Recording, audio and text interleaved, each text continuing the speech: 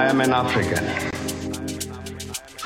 Hello, everybody. Welcome back to the Africa for Dummies show. As always, we're here with another great topic and another great guest. As always, I'm here with my co-host, Mr. Zengi. How are you doing, Zengi? Hello, everybody. I'm doing very good. This is our first episode of the year, actually.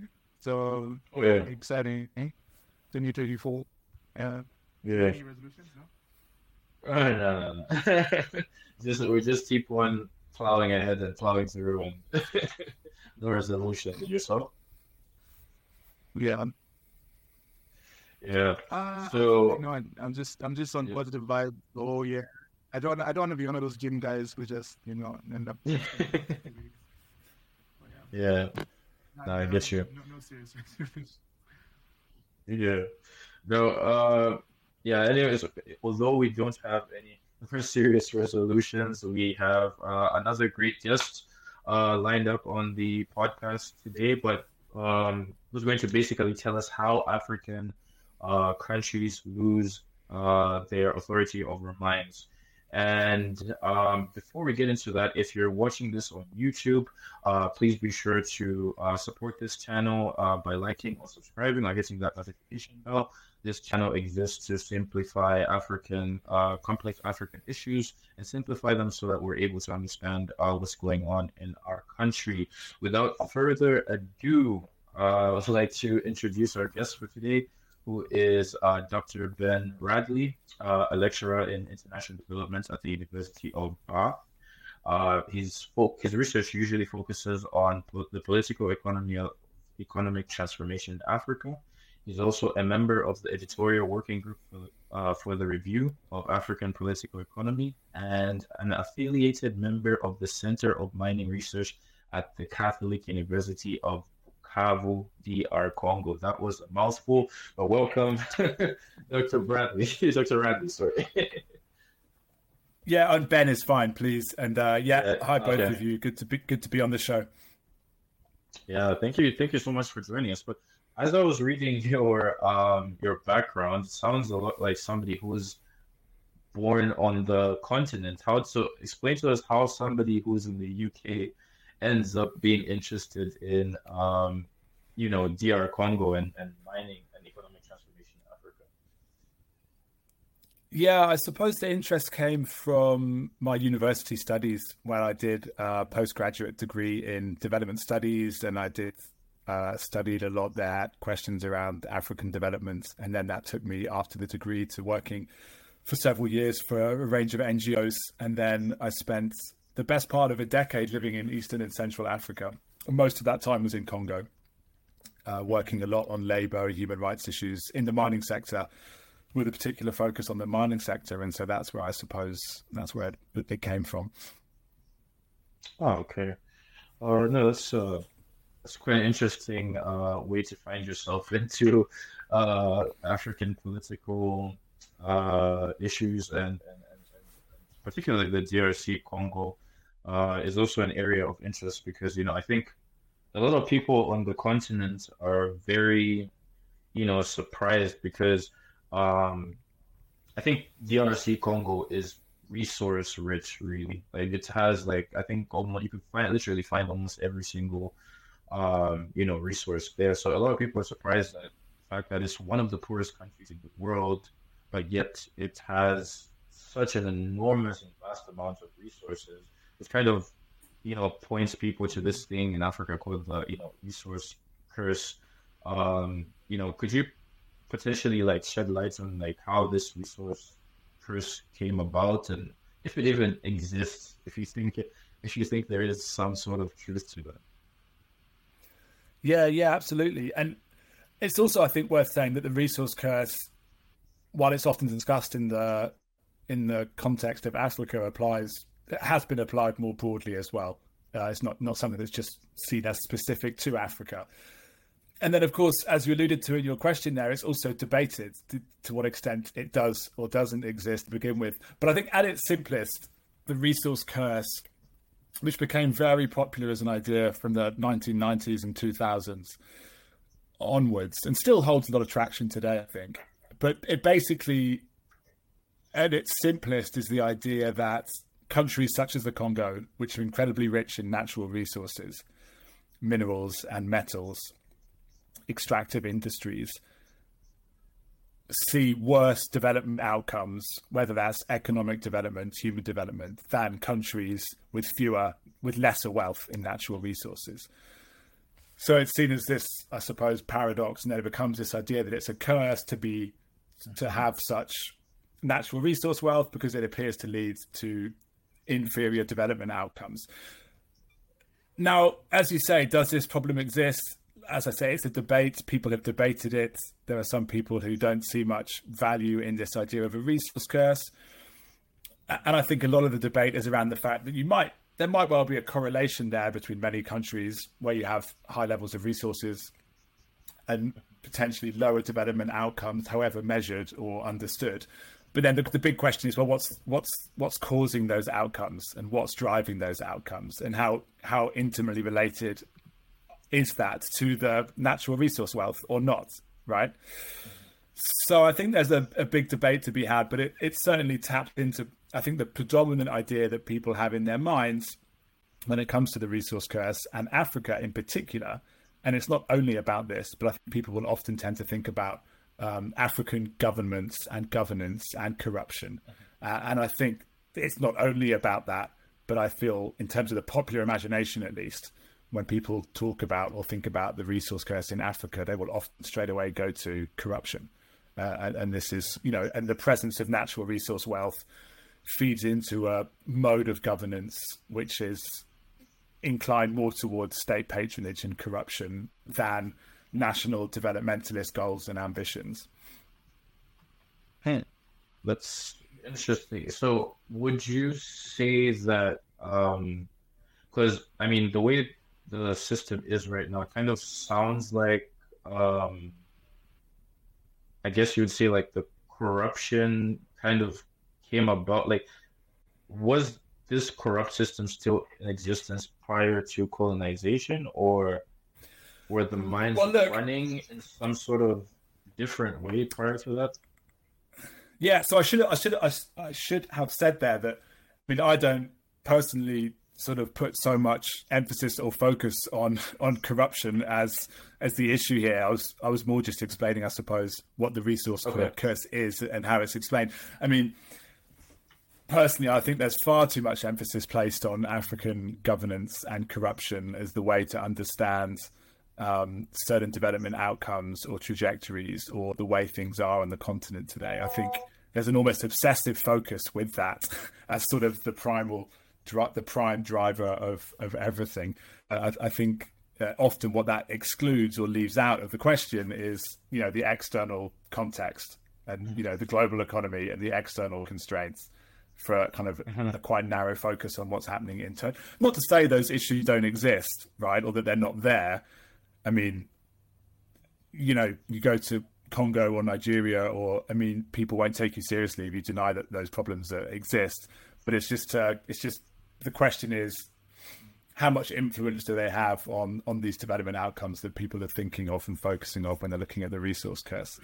And so in terms of the, how does that relate to the colonial experience or the historically, which I think was your question. Yeah. Is that right? Yeah. Yeah.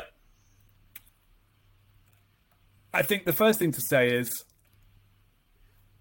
in terms of natural resource wealth, it wasn't the colonial encounter that necessarily was the beginning of the exploitation of natural resources, right? Okay. So you had a lot of mineral and metal exploitation taking place across the continent. And one of the most sort of famous examples of this that's become increasingly popularized in recent years, through Howard French, published a book, Born into Blackness. You might have come across that. And then there's also the historian Isaac Samuel, who writes a lot about this recently, or has written some about it, is this pilgrimage taken by Mansa Musa, I think I'm correct in saying, in the 1300s, a pilgrimage from West Africa through Cairo to Mecca, where he was documented to have traveled with, a huge retinue, hundreds and thousands of people and hundreds of tons of gold, and distributing this wealth as he went.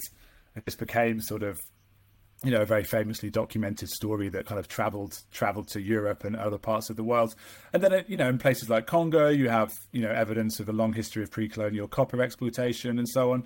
And so it didn't begin with the colonial period, but the colonial encounter did fundamentally alter the way in which the control and ownership over the exploitation of these resources, who controlled them, who owned them, and to whose benefit were they being produced fundamentally, all that shifted and changed through the colonial encounter. So I think it was a fundamental shift in the way in which that productive activity was taking place and who was benefiting from it. Yeah, no, that's really interesting. What? Yeah, I think Mansa Musa was also, I think some records have it that he was the richest man to have either ever lived or definitely of his time. Yeah. Because lying the streets with gold and going on, I think he was going to make. Yeah. There is the big history of minerals in abundance in many African pre-colonial African civilizations. Yeah. Even Ghana, if you think about it, the golden ornaments, and you think about it. Yeah. So moving on to the next. Yeah. So moving on to the next question, we just wanted to get when you read books on colonialism, when they're explaining it to kids, normally they give you the 3 Gs or the 3 Cs, which is gold, glory, and God, or 3 Cs, which is civilization, commerce, and Christianity.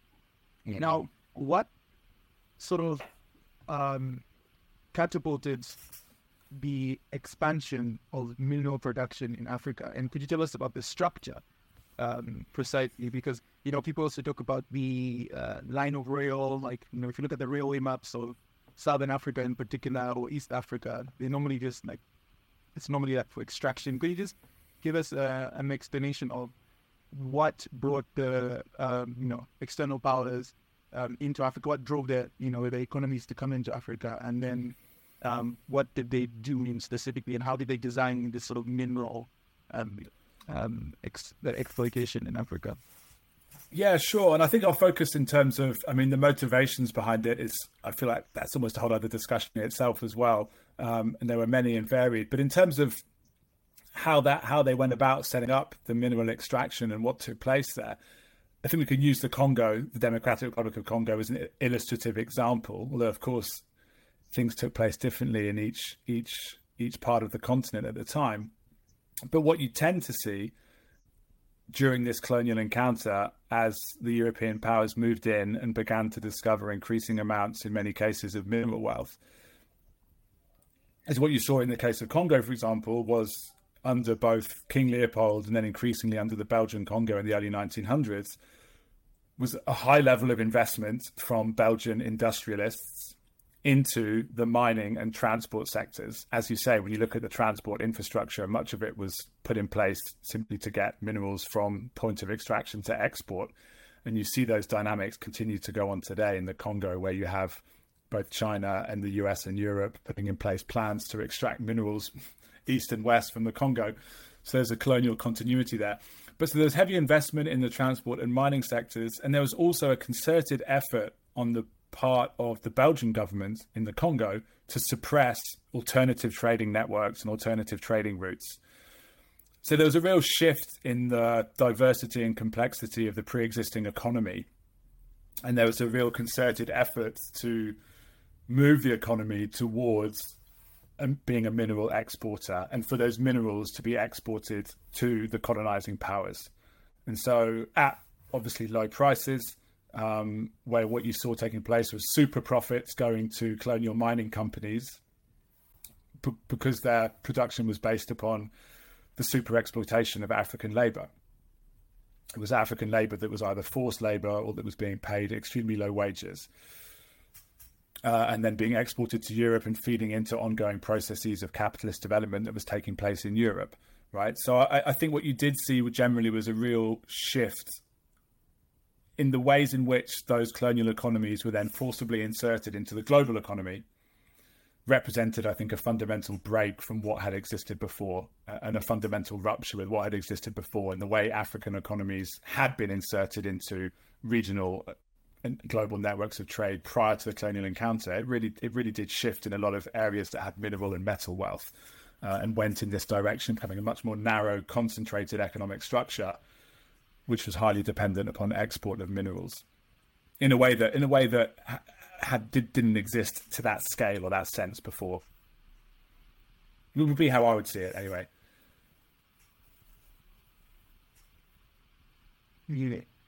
Yeah, and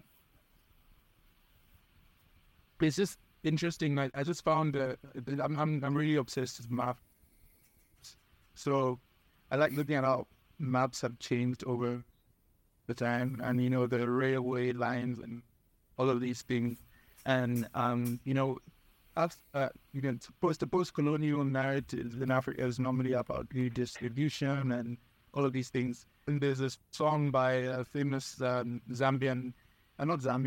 African trumpet player called Duma Sekela, and it's called Skimela, and he talks about people going onto this train from the hinterlands of Southern Africa to the gold mines of Johannesburg. And when they talk about development efficiency, they talk about the line of rail and how, even the main road is called Cairo Road, being by as Cape to Cairo ambition, and the railway line accompanies that road, and it goes from the Copperbelt region in through Livingstone down to Zimbabwe and into South. That was very interesting. And when you look at the development lines in the cities, they're normally around that as well. So now, like, if we move on to the post-colonial period, what did governments do about what they were given after colonization? So why, could you just give us rationing for why many of these governments pursued policies of, nationalization? There were state-owned companies in many countries. For some countries, it's a golden era. I know for Zambia, older generations look at it in wonderful terms. And in other countries, I know they talk about it in wonderful terms. So even in countries that you have studied closely, in like Zaire, I've heard some Congolese speak of those types. Some type of nostalgia, like a boom. Zaire, the just Zambia. So what? Can you just tell us what all of this was about? The nationalization, even in West Africa, in Ghana, the nationalization, and where did these glory days go? Because for us, we haven't experienced the radiance. Yeah. No, and you're absolutely right. It's the same in the Congo when you talk about this 1960s, early 1970s, from people who lived through it or were very close to it. Yeah, they talk about it with a certain sense of nostalgia, which I think on the one hand reflects the trajectory since then, right, in Ghana and Nigeria and Congo and elsewhere. But on the other hand, I think speaks to the fact that things were quite different. And I think the 1960s and the early 70s across much of the continent is a really important historical period to keep hold of and to learn from when thinking about policy and planning and strategy today. So in terms of what went on, and as you rightly said, there was kind of a broad process of nationalization of mining sectors, putting in place of state-owned enterprises. I think it was sort of alluded to when we were talking about the last question of the colonial encounter. I think fundamentally what had gone on was that anti-colonial resistance movements had seen very clearly what was taking place, and that they had lost ownership and control, sovereignty over their resources, which were being produced and extracted to the benefit of the colonial powers. And so I think that was largely why the state was such a target of these anti-colonial movements, and they wanted to essentially overthrow and capture and gain control of the state apparatus and try and shift the logic within which their economies had been set up, right? To shift the logic away from kind of serving external needs and interests and towards trying to serve internal demand, internal needs and internal interests. And I think the governments of that era saw regaining control over how these resources were being produced and distributed, and to whose benefit as a fundamental part of that process. And so, yeah, you indeed saw a range of what might be considered radical policies by some in this direction. So you talked about in Zambia with the late Kenneth Kaunda, who was one of the leading figures in putting in place the copper price. You know, you have OPEC today, right? The organization for the petroleum exporting countries. So they did something similar with copper in the I think it was maybe the late 60s, early 70s, where they did put in place a copper board to try and control prices. I think Nyerere in Tanzania put a ban on extractives, a similar way that you have in El Salvador in Latin America today. There's a ban on, I think it's metal extraction.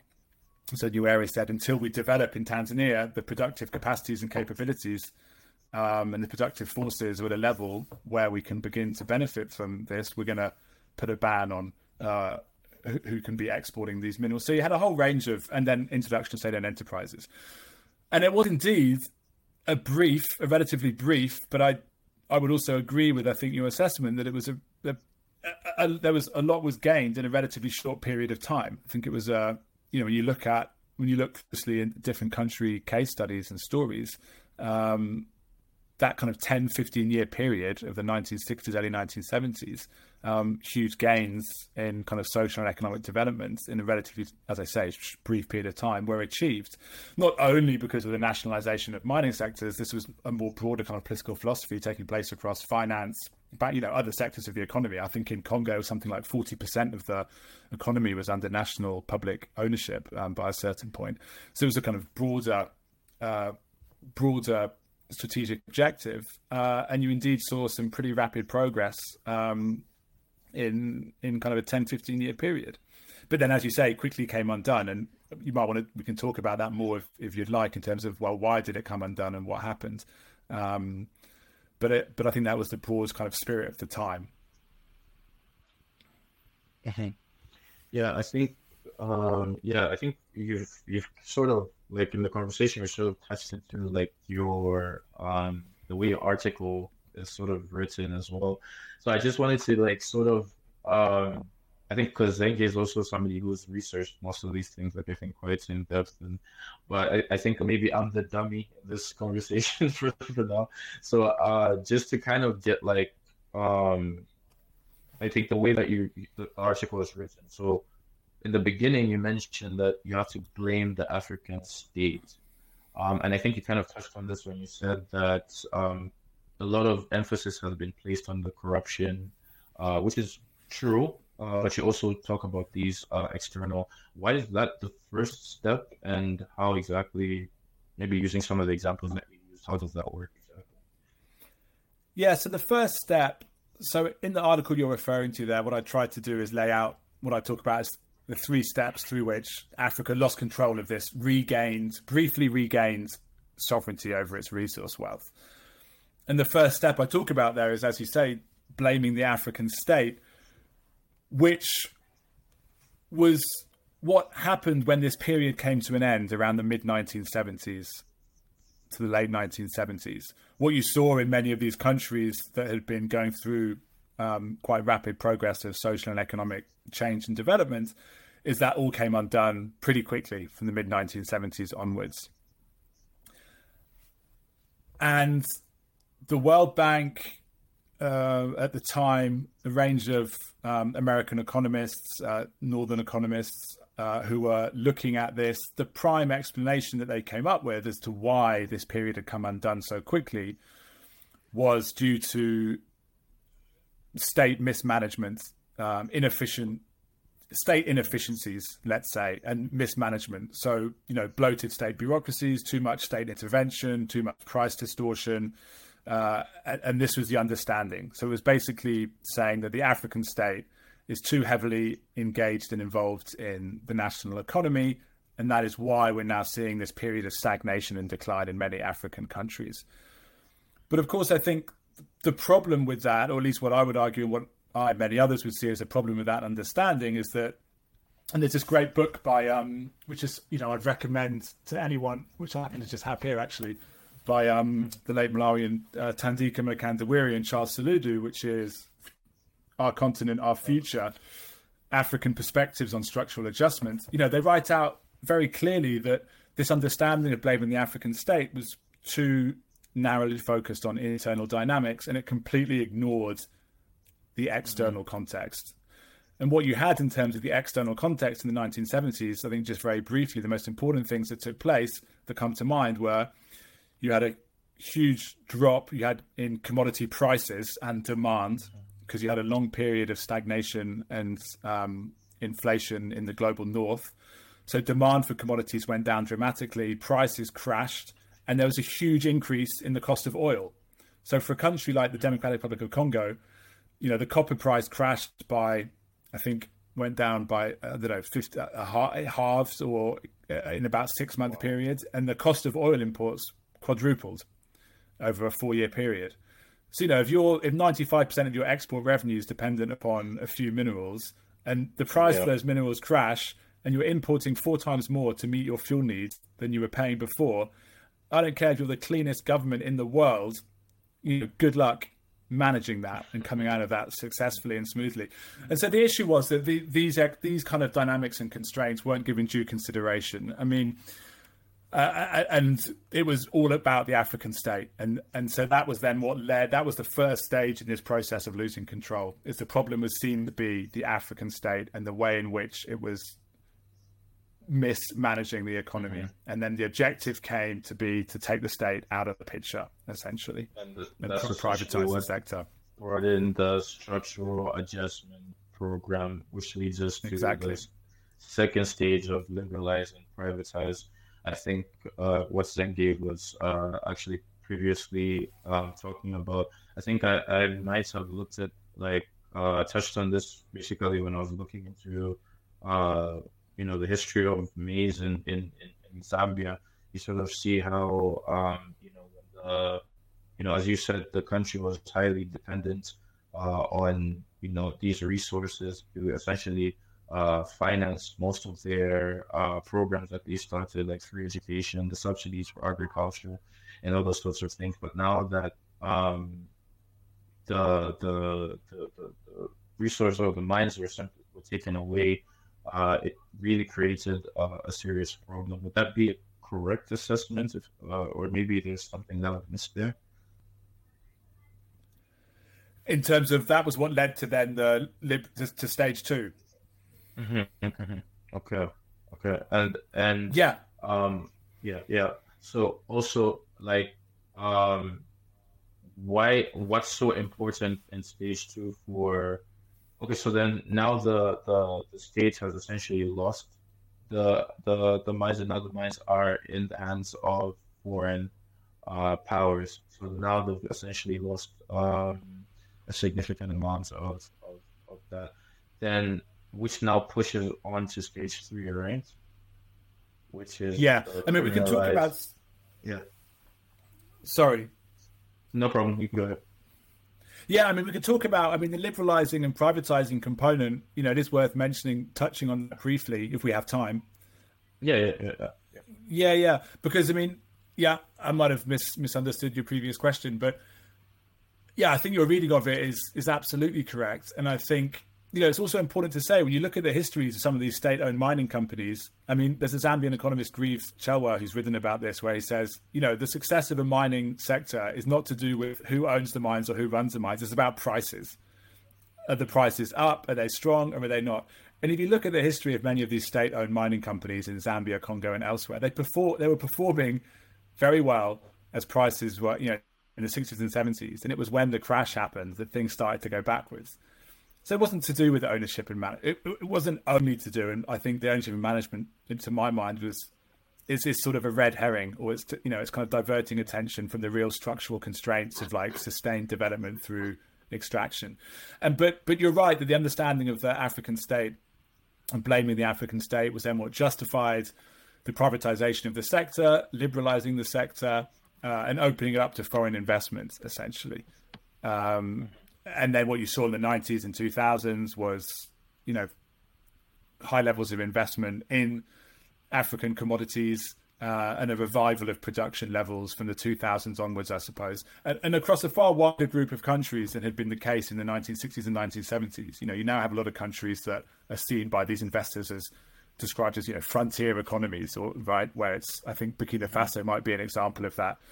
It didn't have as significant gold production historically as it has today. And so you had a huge level of investment, production levels started going up again, and in many countries are now at kind of historically unprecedented levels. And what you have is pretty much a landscape dominated by the control of foreign mining corporations, fundamentally, across the continent, who are now back in ownership and control of the sector. Yeah, and since they've gained more power, I think that the state has, I guess, less power over these mines and things like that. Now you sort of see an increase in these artisanal miners or illegal miners, particularly in Zambia. I think Zambia, correct me if I'm wrong, I think it's called Black Mountain or something like that. And I think I recently also saw a viral video of sorry about that. I recently saw a viral video of some miners in Congo literally saving. Where the mine was literally collapsing and they were saving each other from there. And so the question is, why are these groups, vilified? Because I think it's something that's seen as wrong, but then it's kind of odd because these are people that are coming from those particular countries. They have the right to to collect the resources themselves rather than a foreign institute.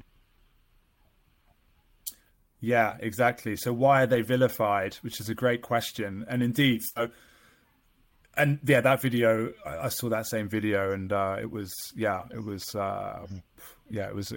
crazy video of these miners just coming out of the hole, first time, just jumping out of the dust, covered in.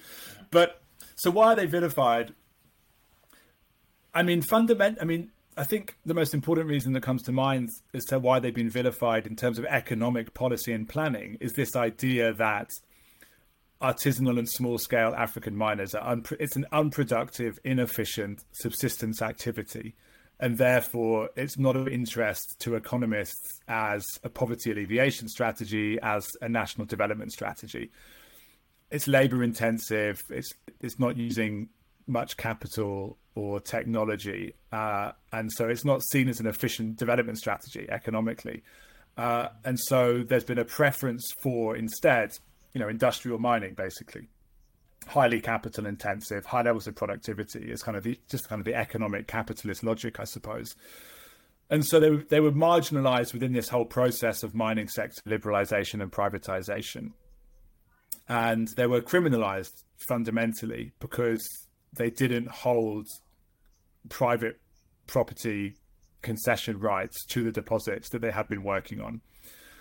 And so when you had transnational mining corporations coming in to take hold of those deposits, they had no formal claims to stay on that land. And so often, and this still takes place today, you have mass scale forced displacements of these miners, tens of thousands of miners at a time. Often police and military are leading these sweeps, as they're often talked about. And so these miners are being pushed out to the most marginal deposits, and taken off the most prized deposits, which are being taken control of by the corporations. So they were, but then they also become vilified in a sense because they're often associated with, rightly or wrongly, they're often associated with human rights violations or child labor problems, links to conflict financing, and so on, and these sorts of issues that particularly liberal, Western liberals do like to focus on a lot, and so kind of get vilified for that reason as well. And then the end result is that they're basically I think, a real misstep in which these millions of African miners and workers across the continent are sort of pushed out of kind of ownership and control of these resources in favor of foreign corporations predominantly. It is starting to change a little bit, and there are some shifts in some countries where things are starting to move back in another direction. But I do think this vinification is quite misguided and often misunderstands a lot of the developmental benefits and advantages that sector has to offer to local and national economies. Yeah.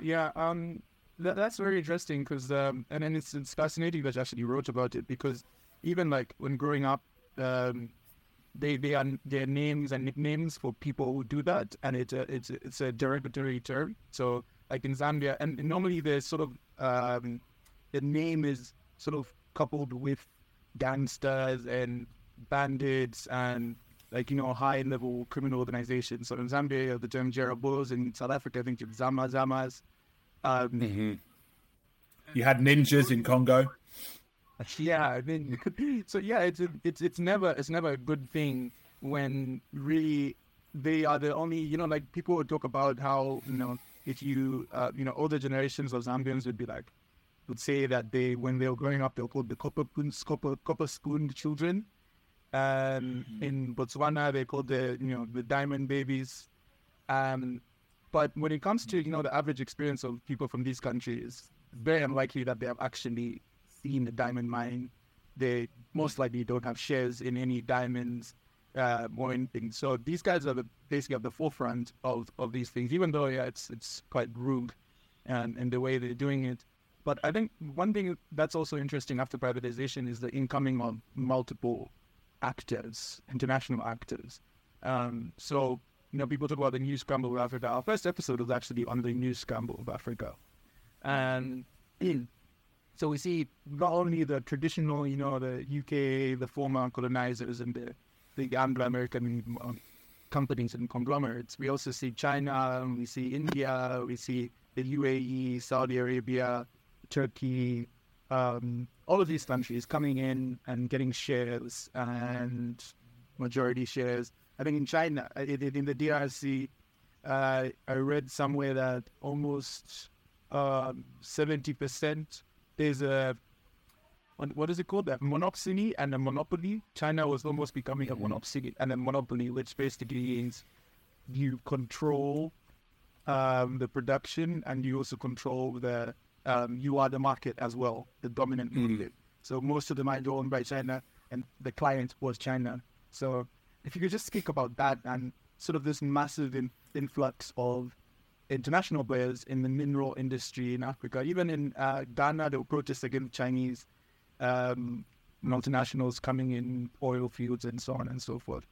So could you just speak about that? And is there anything Africa can do to benefit from it? Because normally people talk about how, as just a pawn and so on and so forth. Listening, we also have an episode in China as well. You could check that out as well if you want to know more about Africa and China. Yeah, well, is there anything that Africa... I mean, you're right. This huge amount of interest in what are being called critical minerals and metals that are needed to drive the kind of hoped-for transition to low-carbon economies in society globally, which are, littered across the continent in abundance. And so you have increasing attention from, all sides of the globe centered on Africa's minerals. Yeah, on the one hand, that should play to governments' benefits in terms of being able to leverage and negotiate contracts for their products if they have more people interested in them than one, for example. But in terms of,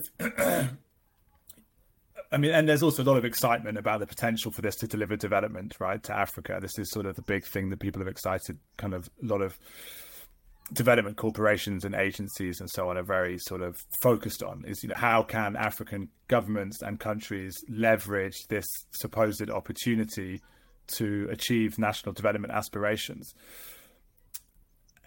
And so that, of course, there's always opportunity, and there's always, we should never completely write off or foreclose, right, what's possible and what can happen. But I think, at least my own perspective on it would be, if you look at the African Union, AU 2063, what is one of their defining aspirations? it's essential. It's for African countries by 2063 to have structurally transformed away from a dependence on exporting primary commodities and minerals and metals, and to have created, full and productive employment for all, and to be prosperous, right? And to take its place within the global economy. And so if that is your aspiration 50 years from now, and you look at many countries, I'm sure it's similar in Ghana, it is the case in Congo, and their national development strategies are basically aimed towards that. They want to become middle income countries, or low middle income, high income, right? That's what they're looking for. And so that is what you're looking for, and that's what you want to achieve. I think fundamentally you have to get serious about industrial policy. As one of my mentors said to me once, if you don't have a serious industrial policy, I think all bets are off. If there's one common thread in the history of countries that have gone through processes of economic transformation, sustained processes over time, where they've diversified their economy and transformed them structurally away from that dependence on exports, the one commonality is those countries got serious at a certain point in time about having an industrial policy that was not just focused on following a comparative advantage in your minerals and metals.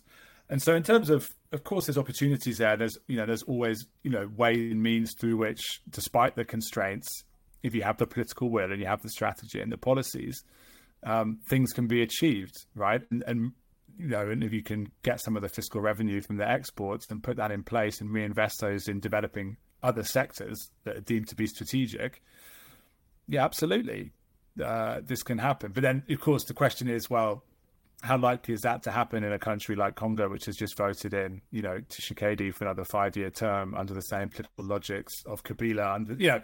So there's like a real world question of, well, how likely is this to happen? And is it just going to benefit a very narrow kind of political elite in these countries, which I think is, sadly looking like the more likely scenario in a country like Congo.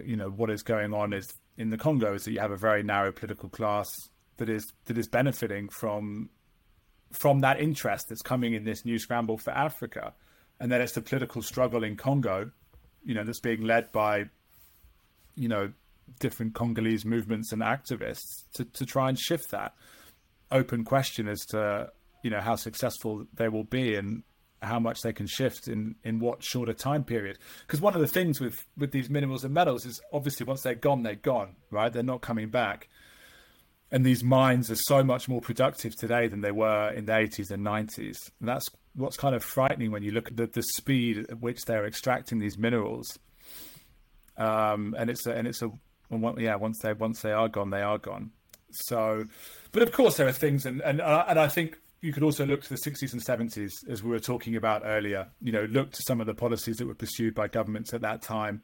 Look to some of those lessons that can be learned from the past. But yeah, I think it can't just be done in kind of a trickle down way where you hope that exporting these minerals will then, drive all this transformational change and make Africa kind of prosperous continent by 2063 on its own. I think, there needs to be a serious engagement with industrial policy and how to use the benefits of those exports as a way to develop other sectors which are more relevant to the needs and interests of people on the continent, right? And that can also absorb more labor. Because these sectors, these mineral metal export sectors, they're so capital intensive. They're not, and as as we all know, one of the huge issues facing so many countries on the continent is unemployment. Thousands and thousands of graduates coming out every year from universities with nowhere to go. And so industrialization, to my mind, you can think about it as, how do you have urbanization without slums? Something else a mentor said to me at one time, right? How do you absorb productively? And the way to do that is not through just exporting minerals. You have to have some sort of way in which you're going to use some of that to develop these other sectors that are more relevant to your internal domestic economy, I think. But the opportunity is always there. You have to, but at the same time, there's a tension there, right? Because, I'm sorry, just to finish, I'm talking a lot, but the tension is the tension is that the more that Africa is the tension is that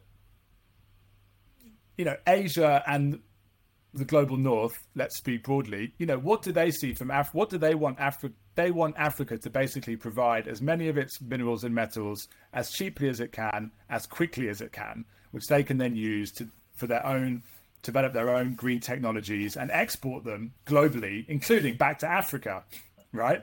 And this is the geopolitical struggle that's going on right now. Is that Africa has a very specific vision, and African governments have a very clear vision for where they would like to go. But that vision conflicts fundamentally with the vision that the European Union has for Africa within its net zero plan.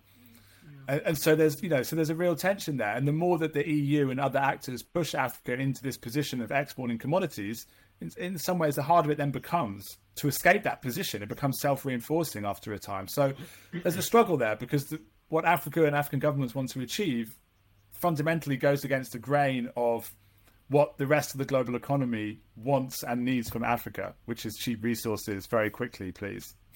And don't industrialize or raise your prices. Thank you very much. So that and that's that's what's playing out, isn't it? I think at the moment. So it won't be easy, clearly. Yeah. No, I mean, that was. I mean, I could have put it better. And I think one thing that stuck out the most actually is once it's gone, it's gone. Once the mineral is gone, it's gone. Which leads us into the other question, which has done its rounds on social media. I think there was a famous song about like people in Congo singing to Apple. It's something like that about the supply chain and everything, and pleading to Apple. I don't know if that was real or it was a stunt. I'm not too sure. Okay, I missed that. Yeah, but yeah, let me get on with the question. But also a side note, for someone who's been studying and living in that part of in Congo particularly, you're quite an optimistic guy for. I'm not. No offense.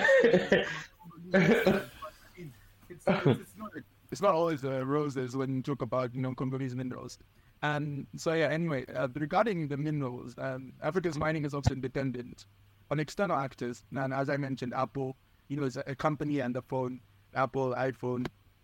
The minerals are often taken away and given value elsewhere, and depending on the market elsewhere, in the metal exchange in London, not in Africa. I don't know how many minerals the UK has, but all the minerals in Africa are, brokered and their values assessed in London.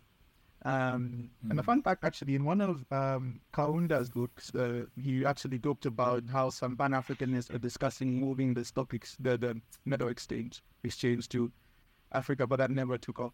There we go. Another good example from the past. Yeah, great.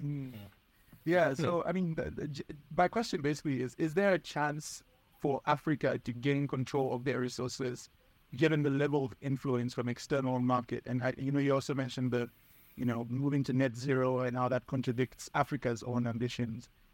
So what is there any how does Africa actually do this? Is it possible? Is it feasible? Is someone stupid to be optimistic in all of this? There's always a chance, right? I think we have to believe in the possibilities, even if we might not necessarily think that they are likely to take place. So, I do think there's always a chance and there's always a space. And you definitely have seen in recent years, and some are talking about it as the rise of resource nationalism in some countries. But what you have seen, I think, over the last several years is in several African countries, the passing of new mining codes and introduction of new mining codes that I do think represent perhaps the first generation of mining codes since the 1980s that are beginning to push back against this liberalization and privatization that we've been talking about that took place in the kind of 80s and 90s. Tanzania would be a country where there's been examples in recent years of the Tanzanian government taking concessions back from foreign corporates which have been lying dormant and returning those concessions to artisanal and small-scale miners, for example. Yeah.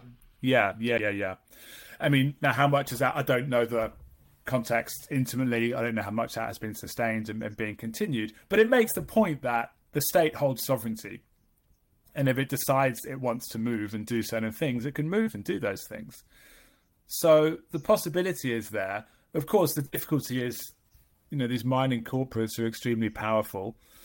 They can now take governments to international courts of arbitration and dispute settlement. So they hold far much more power than they held in the 60s and 70s, for example. And the power of the state has declined relative to that. So there's an enormous challenge in that sense. But Yeah, absolutely. I think that the possibilities are there, the lessons are there from the past. I think the strategies and policies are broadly sort of known and the ideas are out there. I mean, cobalt with Congo would be one good example. We were talking earlier about the copper price having when Kunda and others put in place this international copper price mechanism. I don't see why Congo and Zambia and a few other countries couldn't do that with cobalt. You know, the global production and export of cobalt is dominated 2/3 by Congo. Congo holds half of the world's known reserves. I think produces around 2/3 of global supply. Why not get together with 2 or 3 other countries and try and control prices and other conditions and leverage as much as you can the benefits from that?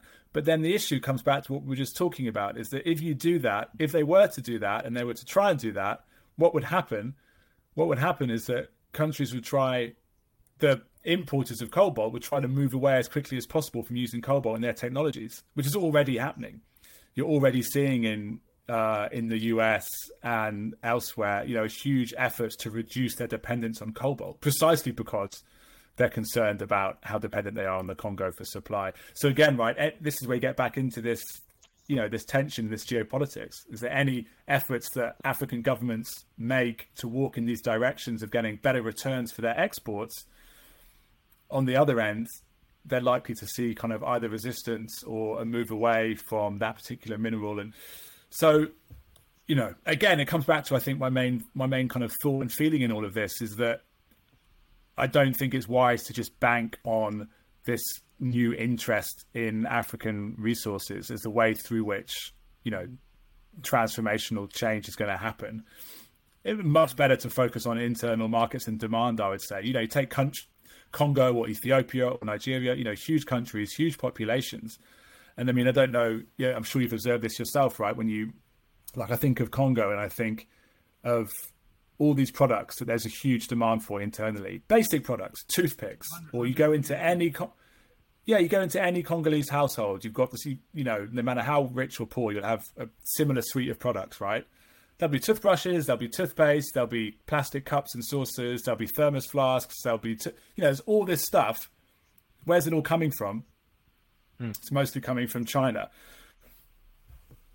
Not only, but mostly. But how difficult would it be, or how much investment would you really need to support those domestic industries to emerge, right? And begin to generate, and you'd employ much more labor, you know, through going kind of labor-intensive manufacturing. Just need some that's the industrial strategy I'm talking about. Look at these kind of sectors where you have huge domestic markets, right? And I would say start there. Not to say, obviously, you have the minerals and you need to have strategies in place for that as well.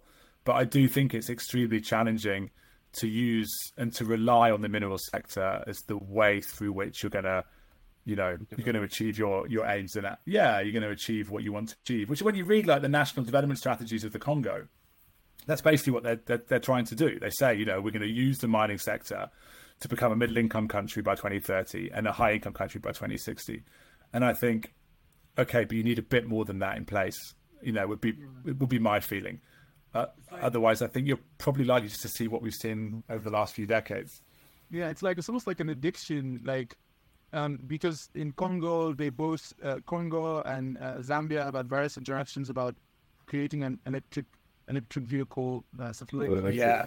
And then yes, the you know, there's the famous Tanzania-Zambia railway line, which was built under the guise of freeing Zambia towards relying on exports to South Africa. But that railway line now goes east to China, so that we can export copper to China. And then today there's the Lobito railway line, which goes from Zambian Congo through Angola to the west, exactly, to United States, and which the US, So I mean that just shows that it's not necessarily over. No one is really thinking about going beyond. And the Zambian president talked about a 3 million metric ton target for the next 10 years. So it's not. It's still, and I think probably the copper prices have also motivated people to be like, oh, wait, hold on, we're still wonders. We still want to be, copper junkies and, junkies. But yeah, one question I had more so is your sort of personal experience and in terms of being in Congo and these places in the mining sites and so on, what type of lives and experiences did you catch on with the people that are there, the illegal miners, the sort of the hierarchy, the big corporate people? Could you just put us into sort of like your experience of that? Yeah. I think, and I have spent, maybe collectively, a lot of time, particularly in artisanal and small scale mine sites, some time on industrial mine sites, but a little bit less.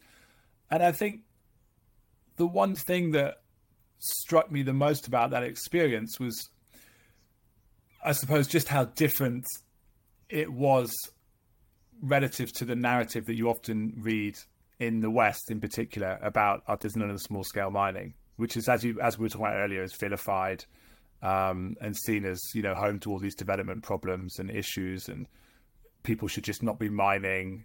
We should just be doing other things, and that needs to be industrially mined by responsible companies.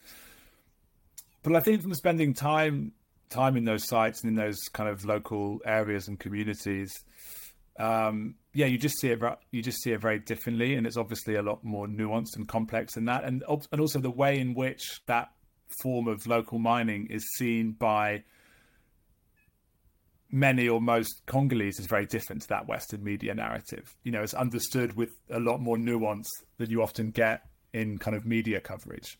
Yes, they realize the issues associated with it, but they also realize and appreciate how much employment it provides and how much how much money it injects in the economy, which circulates locally. And so I think the big difference when you're talking about the hierarchies and you're thinking about kind of what I would call local Congolese mining and then kind of foreign industrial mining, the biggest noticeable difference, at least when I think about it now, is the different perceptions of those sectors by Congolese. I think, not to say that artisanal and small scale mining isn't contested, and of course there are some concessions that are fiercely contested and so on, but I think it's much more embedded basically in the kind of local cultural, social, economic fabric, and it's much more embedded in it and related to it and connected to it, and therefore has a much higher degree of legitimacy, right? Because there's an aspect of sort of, I suppose, sovereignty, resource sovereignty there. But then, people's perceptions generally to industrial mines, which are in Congo have been for a long time now, mostly majority owned by foreign corporations, it's seen very differently because it's seen that the benefits from that industrial production largely accrue overseas, and the benefits don't get felt locally. Of course, I'm simplifying, and generalizing, but I think broadly that's certainly kind of been my experience of how those mines are perceived and seen by Congolese, is that the minerals are extracted, and they're not quite sure, what benefit is left from that locally. And one of the surprising things is you often go into mining areas that were previously mined by Congolese, and then a mining company comes in, and you hear stories from people about, how much tougher life is now than how it was before, when there was money circulating in the local economy. And there was, high levels of employment, and now there's lower levels of employment, and the money isn't circulating in the way that it once was. So yeah, I just think it's just different, I suppose, to how it's sort of often presented and portrayed in Western media coverage, and I think the miners themselves perceive themselves very differently, right? And I think they perceive their own lives and their own kind of jobs and work very differently to how we might think of them, when we see the stories that are in the Guardian or whatever website about how terrible things are in those places and spaces. They also have like a very different understanding. Yeah, Hollywood is all blood diamonds, beast of nations. It's all this grisly affair. Yeah. No, it's whipped by some warlord or something. The problem with that stuff is, this is what I have to say to my students in recent years, is it's a bit like, so I live in Bristol, a city in England, which has really poor, impoverished, marginalized areas and very wealthy areas.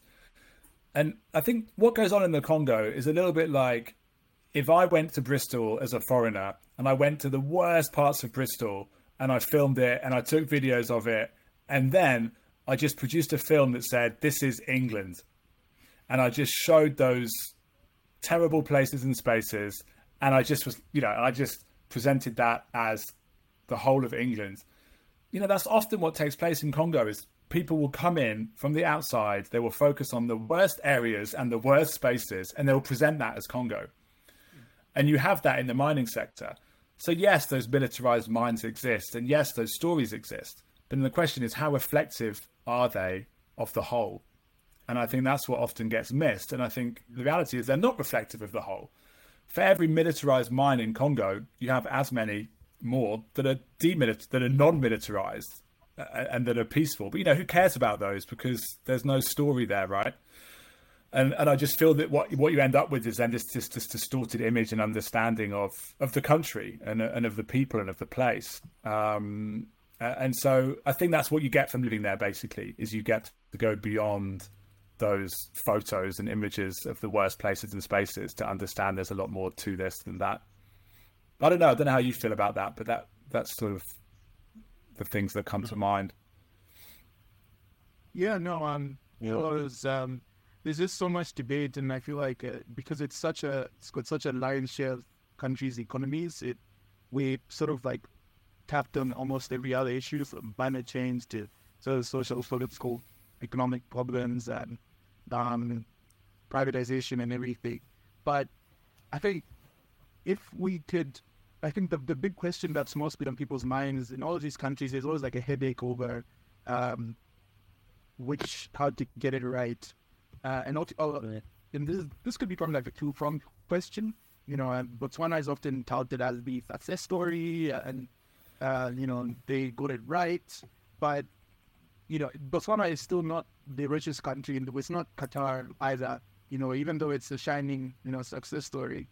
When you look at other mineral-rich countries, you look at the UAE, Qatar, those guys were fish ports 40, 50 years ago, and now they have proper stakes in even global politics at this point. They're that bold.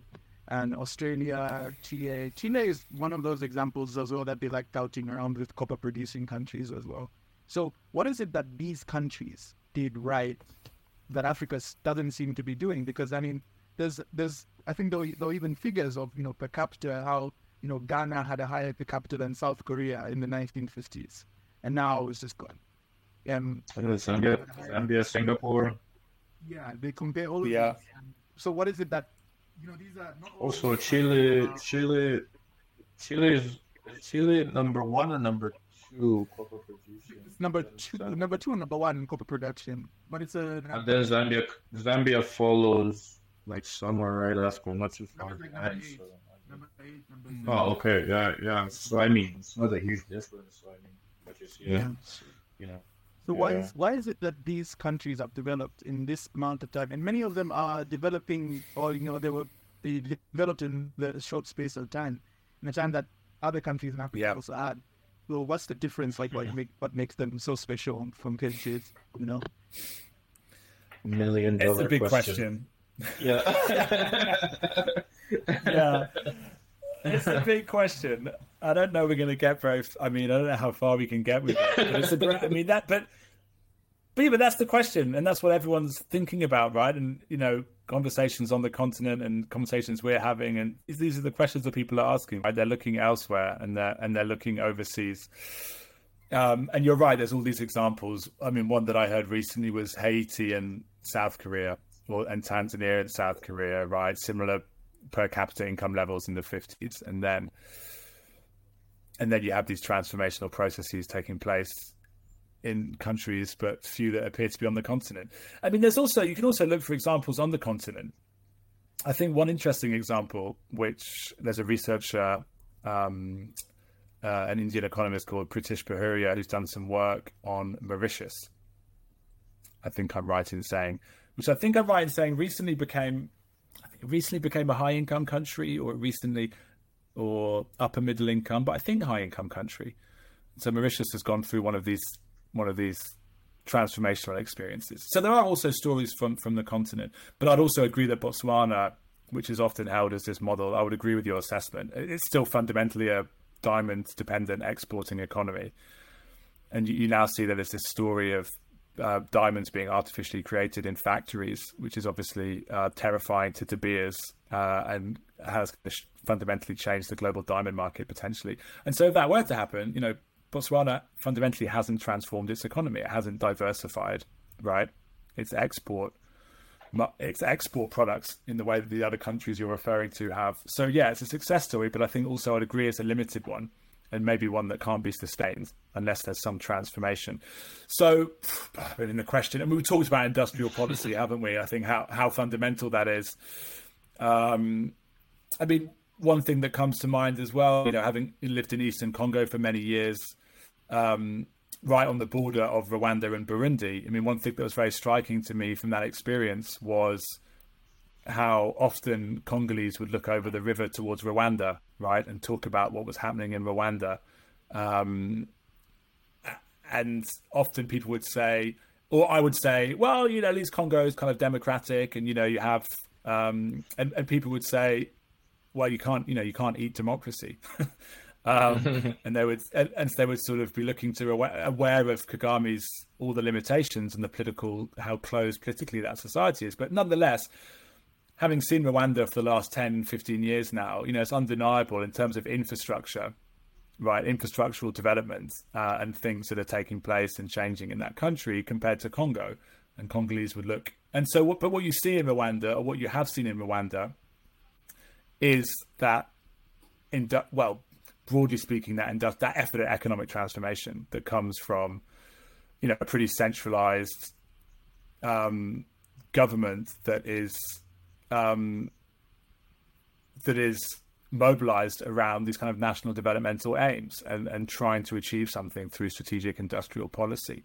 Now, of course, it's more complicated than that, and how far that can go in Rwanda is. But I think these approaches and ideas is broadly what you need. But the question is, well, how do you get that in place, right? If you're a Congolese looking at Rwanda and there's parts of what you see going on in Rwanda that you are kind of envious of or would like to see happening in your country, then the question is, how do you change the political settlement in Congo, or how do you change the sort of ideology and the way in which, and that's huge. So that's much more complex. That's about struggle, and that's about, that's class struggle, that's social struggle.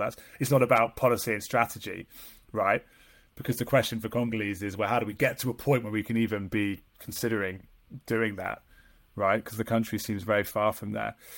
And then you look into the histories of countries like Rwanda or Ethiopia or South Korea, and they're often like very kind of specific contextual reasons as to why those governments come into power and begin to pursue a national developmentalist.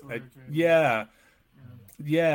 So it's often very country specific, isn't it? So I don't know. There is no easy answer, right? But people, as they are doing, are engaged in struggle and are engaged in pushing for that future, right? And you just need enough people to be mobilized for a long enough period of time and hope that change will come through, I suppose. But it's the arena of struggle, right? And then there's also the question of, well, how far, to what extent and how far can things be achieved on the continent within the confines of a global capitalist economy, right? And then you get into debates around capitalism and anti-capitalism, and whether capitalism is conducive to those sorts of trajectories in many African countries, right? Because you talked about in Congo the electric battery vehicle, and this is a big thing that they're getting behind now, right? In Zambia and Congo, is this idea of industrialization through this value chain, but they're already such a late entrant to that market, right? And I feel that's the problem with lots of renewable energy technologies, which many African governments now are seemingly really going after developing manufacturing capacity. But the starting gun went off for those in the 80s and 90s, and East Asia and North America and Europe just are so dominant in those spaces. Not to say that you can't wrest that power away from them. It can be done, but I also just you just think, wow, it's not going to be easy because those markets are already they already have so many entrants. So I don't know. I haven't given a very satisfactory answer, but you know, you need to, I would say, learn from the 60s and 70s. There's a lot there that can be dug up, but the question is how to get those. How do you get those sorts of government structures in place, right? I mean, that's the much harder part, as we know from kind of comrades and activists who are involved in these sorts of struggles in various places. It's, you know, enacting that sort of change.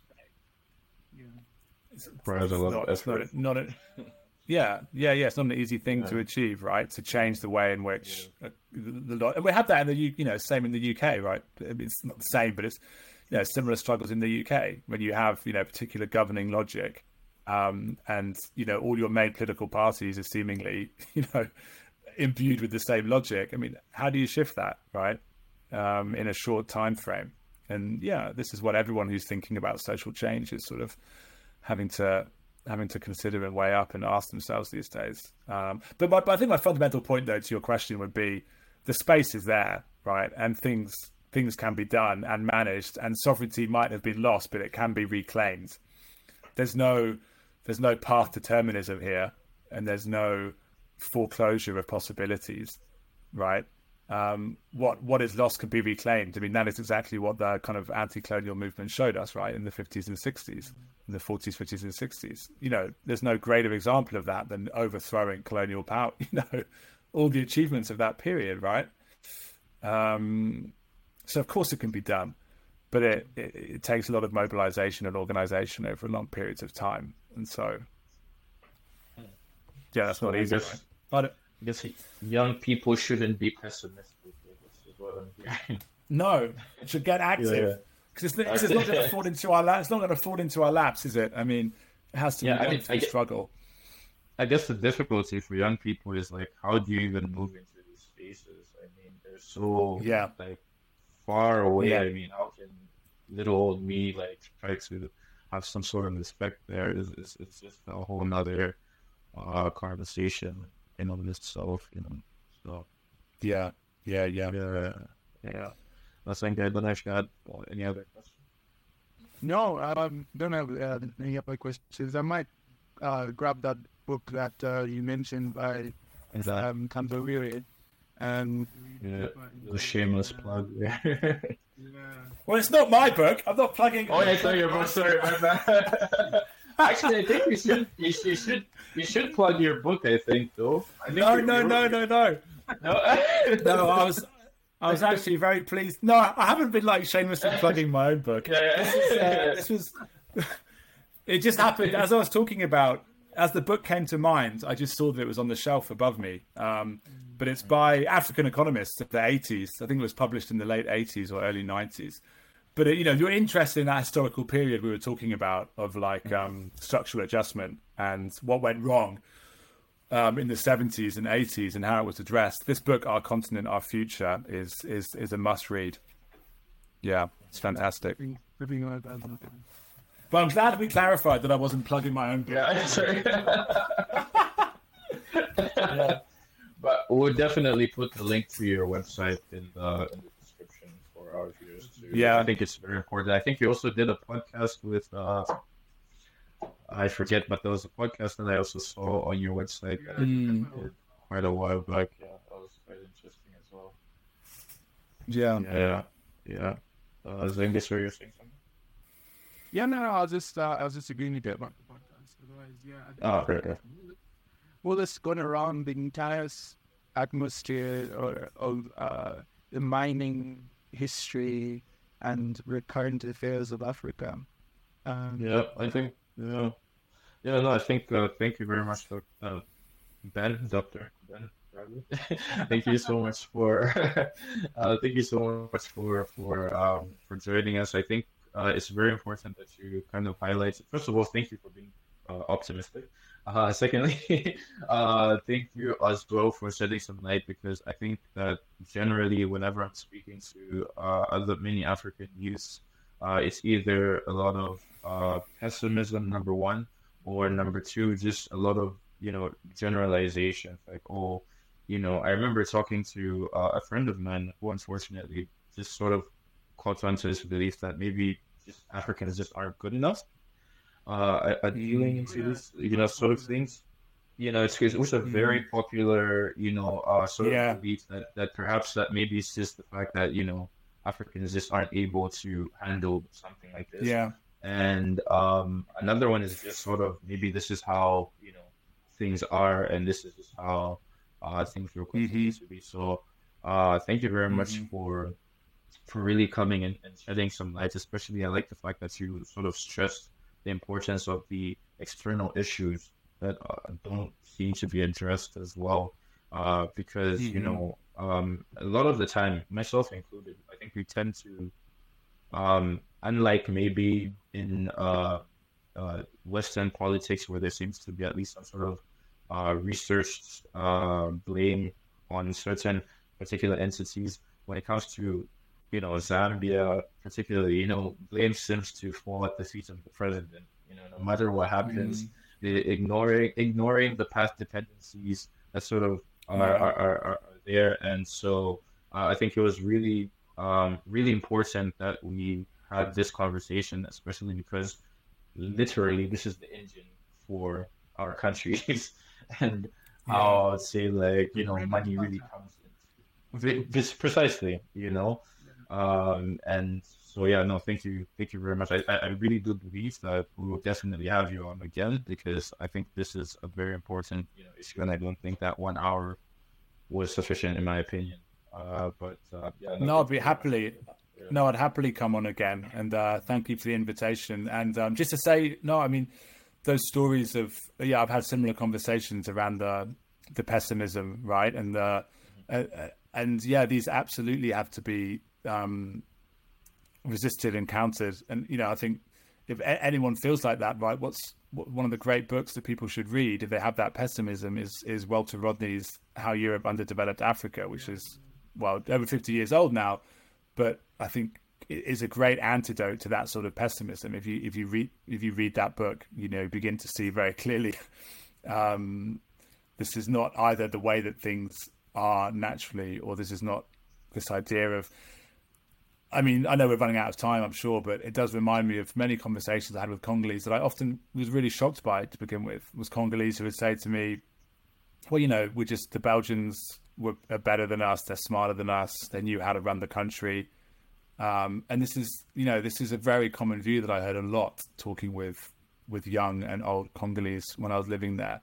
And yeah, I mean that is that, and yeah, you have these ideas. This art defeats, yeah. And Zenga, your question about what can Africa do right that other countries haven't done, you often get these cultural explanations of why other countries have succeeded, right? Either Confucianism in the East or Protestantism, the work ethic of Europeans, right? Yeah. And then, implicit within that narrative, what's implicit within all of that for Africans, it's that, oh, okay, Africans don't have the right work ethic, right? Or don't have the right culture. So, I mean, they're sort of racist explanations fundamentally, if when you think about it, because what they're implying is others who have not achieved a similar path or a similar trajectory to us do not contain these required cultural attributes, right? And so, yeah, we have to absolutely seek different explanations and understandings because it's a dead end otherwise. But yeah, but as you point out, it's sadly very prevalent. It is very prevalent, and I think it is. It's one of the reasons you're doing this you're having these conversations, I would guess. And then lastly, just quickly to stay on the state, I mean, just a final point. If you think about the Congo, which is a country of around 100 million people, what's their annual budget of their government is something like 6 or 7, maybe $8 billion, right? Which is probably, I don't know, a decent, the same or less than a city in Germany would have, or a European city might have. So I think often you could flip the question on its head to my mind and think how remarkable are some of the achievements that take place within such limited means. What can you achieve with that sort of government budget Yeah. when you have?